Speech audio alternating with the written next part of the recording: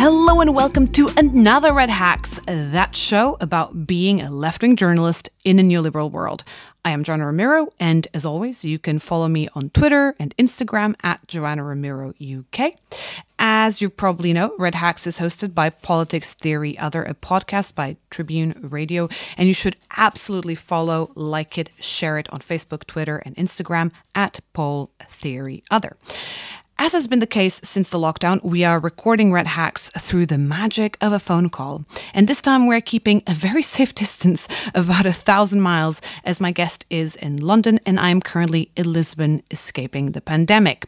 The geographic location, however, is totally apt to today's episode, since my guest has worked in Portugal, Angola, Britain and elsewhere. She is no other than the documentary filmmaker and journalist Ana Naomi de Souza, whose work has been featured in Al Jazeera, The Guardian, and in collaboration with Turner Prize nominee Forensic Architecture. Anna, thank you so much for coming on Red Hacks. This is really exciting. Hi, thank you. Thanks for having me. As you might know, Red Hacks always starts off with a brief conversation about the guest's foray into journalism. And I know, because it was one of the first topics the theme through which we met, that you worked in Angola and that I don't know if that was the very beginning in journalism, but that you sort of certainly flexed your journalistic muscles whilst there. So I was wondering whether you could talk to me about how you got into journalism, your travels through Angola and through Lusophonia, which I don't know exactly how to say this in English, to be fair. I'm sure you'll know how to say it much better than me. So yeah, tell us about it. So I am a quarter Portuguese. My father is half Portuguese. He was born in Portugal. And I wasn't raised speaking Portuguese, so I studied Portuguese at university. And Portuguese at university really implied Lusophone studies. So I studied a lot of history and literature, in particular of what's often called Lusophone Africa, so former Portuguese colonies. And I became very interested, especially in the literature, I suppose, but also in the history, the sort of anti-colonial history of the former Portuguese colonies. And when I graduated from university anyway in 2006, I really didn't know what to do. And I took a job first that took me to Cabo Verde. And then whilst I was there, I got a job in Angola and I moved to Luanda. And I was there for 2 years.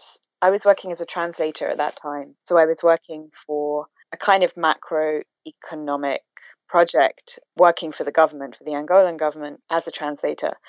And whilst I was there, I was traveling a lot and I was meeting loads of really, really interesting people doing really interesting things. And it was a very sort of intense and very enriching experience for me. And I met a journalist who really just made me realize that that was what I wanted to do. I did a trip around Angola with the Angolan anthropologist António Tomás and a Brazilian photographer André Vieira. And António was writing and André was photographing and I was just tagging along. And I suppose it was that kind of tagging along that really made me think this is something that I really want to do. And so I applied for an MA in journalism back in London, and I came back at the end of 2008 and did my MA at Goldsmiths. Yeah, so that was the beginning, I guess. There is a leitmotif through your work, I would say, in which the East-West, or rather the developed and so-called developing world, and this bipolarity constant shows up in its social disparity, in the oppression that then occurs in this relationship, and so on and so forth. So do you feel like that return to London after being 2 years in Angola, after having had that experience of traveling with an anthropologist and a photographer, was part of that awakening, or do you feel that was already happening to you? Was it part of your upbringing anyway? Yeah, it's a really good question. It definitely is also part of my background, my heritage. And it is definitely something that, if I really think about it, probably has always been there. So moving between different places is something that has always been part of my life and also part of my identity. Going from Angola to London was a bit hard in different ways. Also, I mean, I was pretty young, but I never conceived of the return to London as anything other than temporary. It was come back, get a master's, and then probably go off again and be a correspondent, which was at the time what I saw myself doing and becoming. Yeah, I was fascinated by encountering the difference between the way things really are and the way things are often represented, especially with regards to Angola, which has, it's got a specific place in the imagination of, what you refer to as the West because of the Civil War. And of course, those representations are really limited and tend to be very limited and cliched. There was so much more to it. So I came back and I did an MA. And about a year after doing that MA, I got a job. I got an internship actually at Al Jazeera English. And I had thought that I would go into kind of print and maybe into correspondence. But actually, at Al Jazeera, I went into programs. So I went straight into work on a geopolitical discussion show called Empire, where I started as a researcher. And from there, I kind of got pulled, from program to program. And eventually I ended up on their documentary strand, Witness. And that's where I started making my own films. I really like, and this was something I'm sure we have discussed before, certainly because one of our mutual acquaintances, in fact, I think the person who introduced us was the former BBC journalist Laura Pawson. And I know this is something who was a correspondent in Angola for many years. And she's someone I have had this discussion with. One of the discussions I've had very often with Laura, and maybe I've had with you before as well, is this gatekeeping and the difficulties of getting into particularly broadcasting, but journalism at large. So how was it once you finished this degree at Goldsmiths? How did you then encounter quote unquote real life journalism, i.e. journalism outside of the space of academia? Was it actually still really easy? Did you even get a chance of become a broadcaster a correspondent? Or did you immediately see how there was a dissonance there? Whilst I was doing my MA, I did the sort of usual thing of reaching out to people, which was basically what they told us to do whilst we were studying was, invite a journalist to coffee. So I had one pretty significant coffee with a very well-known, a really great journalist, a woman who had been a foreign correspondent for many years and written several books. And I thought she would be the perfect person for me to talk to. And it was just such a reality check because she just gave me this sort of cold truth of how she saw it, and it definitely made me pause. I mean, I think at the time I was thinking that somewhere Portuguese speaking might be a place that I could go to, and I was thinking specifically at the time of Brazil, and I was thinking about Angola, but actually, and this is what Laura Pawson, who you mentioned, has often made a case for, is that it's, it's extremely expensive. Angola is an extremely expensive country, and it's really hard to live as a correspondent because it's very hard to find a media institution these days who'll pay for you to be a permanent correspondent. So, essentially you're stringing or freelance, and that's really difficult in a country like that. One of the things I've been meaning to talk about for a long time on Red Hacks, and I think this must be part of the discussion we have next, has been so difficult to find people to talk to or with about it, is that a lot of people who work, particularly in British public broadcasting, feel that I'm not even necessarily saying speak out, because that makes it sound as if they only have bad things to say, which is not the case. But if they make their voices and their criticisms, no matter how small they might be, heard, this might put them in danger of losing their job, effectively. And if you could, I guess what I'm trying to get you to do is paint a picture to our listeners who very often will look or will watch the news on the BBC and wonder why it is that even though we talk so often on the left, and not only on the left at this point, about the lack of diversity or about the narrow scope of topics, these are still permanently issues that appear. So I was hoping if you could illustrate a little bit firsthand some of the issues you've encountered and why you think that's the case. I mean, in a way, I suppose I know very few people in journalism who got their jobs by applying the way you would normally apply for a job, by submitting a CV to somebody you don't know, going for an interview and being awarded a job. I don't know any journalists. I wish I did, but I don't think, who got their jobs like that, or very few. I mean, it simply isn't that transparent. And also this kind of like particular culture of like, you go, as I was saying, you go for coffee with somebody or somebody suggests you, or somebody puts you in touch with somebody and they say, oh, okay, they go for coffee and then they say, oh, okay, I've got a shift going, or, this is how it goes. And I mean, this is essentially corrupt. It's not transparent, and it doesn't give everybody a fair chance.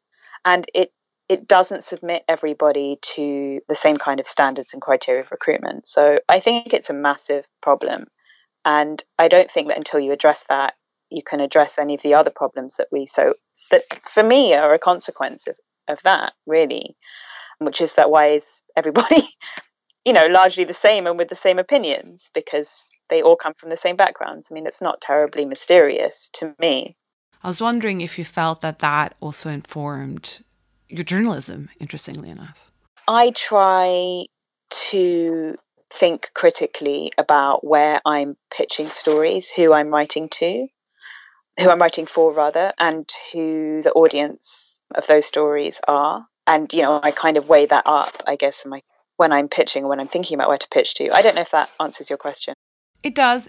And if anything, it leads very neatly, as most of this conversation has actually, into a topic that feels, very contemporary right now, which is a topic that you have covered before it was cool, which is the question of police violence, and in particular, the case of the oppression of BAME people, of Black minorities, of migrant minorities, or migrants in general, in Portugal in particular. And I was wondering if this was, and I know that chronologically I'm jumping here between other jobs that you've done, but since you've already mentioned that when you pitch a story, you already have this in mind of who is reading and what does the story tell.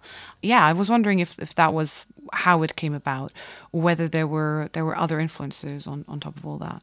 A Portuguese journalist asked me once when it was that I became interested in racism, and it was a really curious question because I'm not white, and I grew up in England non-white, and so I guess I became interested in it when I was a child. I guess the answer to that question is kind of related, which is that if you grow up with this sense of being racialized and of being a minority, then these stories don't feel like other people's stories. They also feel like somehow related to your own story. And I think that in relation to police brutality in Portugal, some of the people that I've written about are people I know very well. And so it's something that doesn't feel far removed. And it's also something that just I feel very strongly about the injustice. I think that there's something else which is maybe what you were asking about audience specifically, and it made me think of something you mentioned earlier, which was you were saying east-west and I think north-south, which is kind of the way that we used to articulate it often within Al Jazeera. And I think that the experience for me of working within Al Jazeera is this kind of, as you were saying, not quite public, but certainly state broadcaster, state-funded broadcaster, is that is really what Al Jazeera sought to do, and I think did very well in its early years, was speak from the South, and speak from the South all across the South, across the global South. And when I was writing about police brutality in Portugal, I was writing for Al Jazeera. I did also later write for The Guardian, but initially I was writing more for Al Jazeera, and I was conceiving of it more in that way. I mean, the reason why I ask you whether it came from your journalistic lens or this preoccupation to then go into that topic is that I also have colleagues who very rightly don't want to be pigeonholed, and because they're people of color, and therefore they hate, quite understandably, the fact that every time they're commissioned, in particular when they're freelance, they're then asked to write about questions of race oppression. And I saw a lot of my colleagues and comrades putting on social media that, look, words to the effect of, you haven't commissioned me for ever, and now you suddenly want me as a token, effectively. And so I am very aware of the fact that, and in particular knowing your work, given that you've done so much beyond that, I was wondering if it was covering police violence and covering systemic racism was something that just ended up being interwoven with your other work, or whether it was also like a sort of almost semi-conscious decision. So working with Al Jazeera, of course, is very different, because my experience has just been, I'm very rarely, especially in terms of print, I'm very rarely pitching to white editors, for example. So the editors that I most often work with there are not white. They come from a variety of different backgrounds, and they kind of understand intrinsically that different places all over the world are actually of interest, even if they don't speak English. So I think that there is a starting point there, especially when it comes to Al Jazeera, that it's very refreshing, and it has been a very important space in that sense. And so you go from being in Angola, you then go and train as a journalist, work in broadcasting for a good time. And this was around the time we met, actually. You also get involved with forensic architecture, which, for those people who don't know, this is a Turner Prize nominee organization. I don't know if they can be called an architecture firm, although that would be what I would call them. But their work goes way beyond simply architecture, I would say. And in particular, and I'm sure you can explain this much better than I can, I'm going to butcher it, but they look at how spaces and politics are innately connected. How did you get here? And obviously the second question will be, how did it inform your journalism, or was it completely unrelated, or did it change you as a journalist as well? But how did you get there in the first place?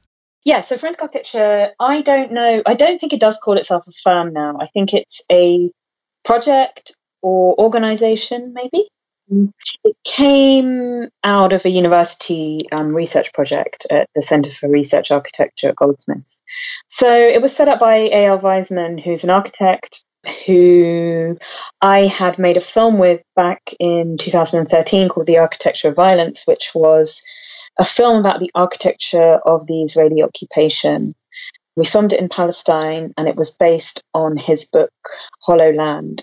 It was, even in the film, we had just looked at the very beginning of forensic architecture. He was just beginning that sort of project, and as a kind of way of using architecture to investigate state crimes and violations. And I was super interested in the project. I loved the idea that architecture could be so diverted to this point. And the project, I kept in close touch with AL over the following years. And when I left Al Jazeera in 2014, the following year, when I came back, I went to Beirut for a few months. I came back in 2015, and that was when I sort of started working with forensic architecture then. And I initially worked on a project about Gaza, which was an investigation project for Amnesty about the bombings in Gaza in 2014. And then I began working on, and I was kind of doing forensic architecture is actually a project that uses a lot of media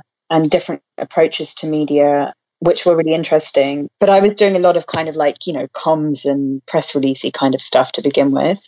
And then we had this project came along. It was a collaboration with Amnesty International, who were trying to develop advocacy tools around the issue of forced disappearance and imprisonment in state military prisons in Syria. And we kind of came up with a project that would be essentially a documentary, a documentary project that included film. And so I was at that point like a sort of resident filmmaker. And we went to Turkey and we interviewed a number of people who were survivors of this experience of incarceration by the state. And the project kind of took a sort of process of interviews based on a sort of spatial reconstruction of the prison and its cells and places where people have been held as a way of recollecting and talking about the experiences of torture and imprisonment. So it was a very it was a very difficult project. Yeah, as well as technically, it was all kinds of other nightmares. Yeah, so it was a really challenging project. It took us the better part of a year in 2016. And that was, yeah, Sidnaya is the name of the project. I found your collaboration and even just your curiosity and the interdisciplinary aspect of these projects you've done, and I'm sure you've carried many of the lessons of those projects onto your current projects, at least vital in terms of learning processes. When journalism is, in my view, at a critical point in which it has to either reinvent itself or the way in which it operates, rather. It doesn't necessarily have to reinvent the wheel, but it has to change its usual modus operandi, or it will perish to a great degree. And it will give room to an automation that, for me, is not journalism. And so when I hear you attempting, even if at times failing in the process, to create these connections and develop a journalism that isn't just about telling a story, but rather through the telling of the story, creating change. And at the same time, not even doing that in what most people imagine journalism to be, which is some sort of like 30s vision, stereotype of the journalist who goes out on the street and tells you the real story of what's going on. I find it really, really inspiring, really. And I was hoping in that process you also could share your learnings. And perhaps the better way to ask you that is how do you feel it has influenced the projects you're working on right now? And by that, I'm also asking what you're working on right now.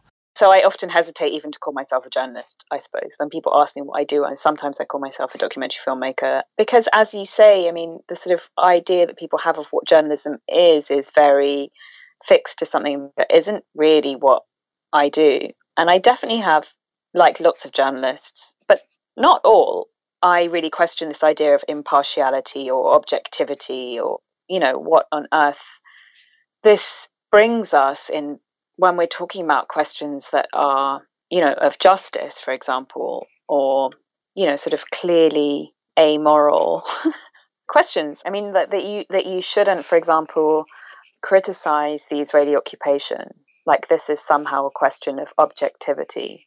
And so I often just find the idea of that kind of journalism just no longer interests me, frankly, and I don't want to do it. But sometimes sort of trying to fit into what journalism is also it can be really difficult. I was just looking back today at a piece that I tried to write for Al Jazeera about the Central African Museum in Brussels, which has been in discussion again this week because of the question of statues and decolonizing. And the Central African Museum in Brussels is written about by Adam Hochschild in King Leopold's Ghost. It was a museum created by Leopold as a kind of propaganda machine for his colonial exploits. And it was like a really weird and macabre sort of curiosity cabinet for many, many years. And then in around 2010, it closed for what they called modernization. And it just reopened again last year, or perhaps the year before. And I visited the museum several times before it closed and then whilst it was being modernized. And I was supposed to write about it, and I had all these kind of like facts about it and all these things they'd done, but I just couldn't find a way of writing about this museum within the constraints of what journalism is in a way that was at all interesting or that was really relevant. And I suppose that's, I'm really drawn to other ways of writing about things. And actually, Lara Pawson, who you mentioned before, is the kind of person who is the kind of writer who strays between different forms to try and find a way that's adequate to and appropriate to the thing she's writing about. And I think I'm also trying to do that, and also with film, not just in writing, to find more adequate ways, because sometimes, this language, these formats, these formula, they just are not enough to say what there is to say. And what are the frustrations you find on the way? Because I find that, now I'm referring to my own, I'm projecting now, sorry, Anna. But I found very often that there is this permanent line we need to toe between, well, actually in part also just between financial sustainability for ourselves, because the laws of the market make it often very difficult for us to survive on, if you want to call it journalism or not, but I still, to my case, still call it a journalism that is of interest, of relevance to me as much as to the hopeful reader or listener or so on. So I was wondering whether for you, you found other frustrations beside the more pedestrian of kind of staying financially afloat. In other words, have you found an actual direct sort of opposition to what you were trying to do? Well, like I would say maybe 60% of the pitches that I've made are not taken. So yes. Make of that what you will. Yeah, I mean, it's really hard to convince people that to write about things in a different way, or things about things that they think they're not interested in.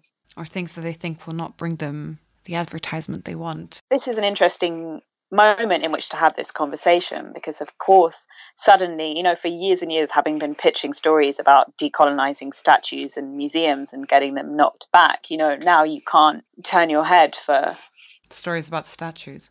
Yeah, exactly. I mean, it's sort of, and now of course that there are lots of things that have suddenly changed, or there are lots of things that are suddenly being talked about, and perhaps that will change how hard it is to pitch as a person of color about stories that are predominantly about places that aren't always considered to be of interest. I don't know. Maybe. I don't think that statues should be the main focus. We're talking about massive structural systemic inequality, and unfortunately the statues is also providing something of a distraction and a point of focus for far right activists. So what I really loved was just seeing that after it's like the sort of public debate about statues is not something that I'm hugely interested in. What I loved was the act of rebellion and the act of kind of people power of like, fuck this. We've been talking about this statue and this concert hall for like a decade. And the taking into their own hands of that. That act of rebellion that you're talking about was an act of joy as well, or had very much an element of joy and of almost like people's sovereignty aspect to it, right? Like this, we're taking matter into our own hands, because for eons it felt we've been trying to go through the usual or official processes or channels, and nothing has happened about something that is quite offensive and counterproductive when we're trying to decolonize curriculums and histories and discourses. And I think like the fact that this joy was, when we're talking about in the media, and particularly in the mainstream media, I'm obviously mainly thinking of the statue that went down in Bristol. That was when it was thrown in the canal of Coulson. The glee, that came from this people power, and the fact that once it was broadcasted, all of that seemed to be either immediately portrayed as kind of vandalism and rioting, or otherwise ignored. Like joy and unity are such a powerful binding element of humans, really, particularly when connected to such a symbolic act. And I thought that it was, I find myself over and over again mentioning the phrase, shocked but not surprised kind of thing. I was kind of shocked that nobody was able to say it out loud, with a few exceptions, about how this was actually a really liberating and extraordinarily happy occasion. Yeah, totally. As if the standing of a statue had higher importance than the happiness of people, effectively. I found that quite telling. And obviously this is a more simplistic example, because I'm sure there have been since then a series of other minor instances or less publicized instances in which this spin on what is actually happening on the ground was put on by mainstream journalists or by... I don't like the definition of mainstream journalists simply because I know that there's a lot of people working in mainstream channels that probably are just as happy or were just as happy when they saw that statue fall in the canal. But within that within the industry, I guess, is what I'm trying to suggest. Things end up going through a sort of reshaping, and these vital aspects of what is happening on the ground seem to be lost. Once again, the limits of journalism. Well, precisely. No editor wants you to talk about the rapture and joy of that moment. They just want to know how many people were there and what time was it, and what did so-and-so say for it, and what did so-and-so say against it, and it's boring.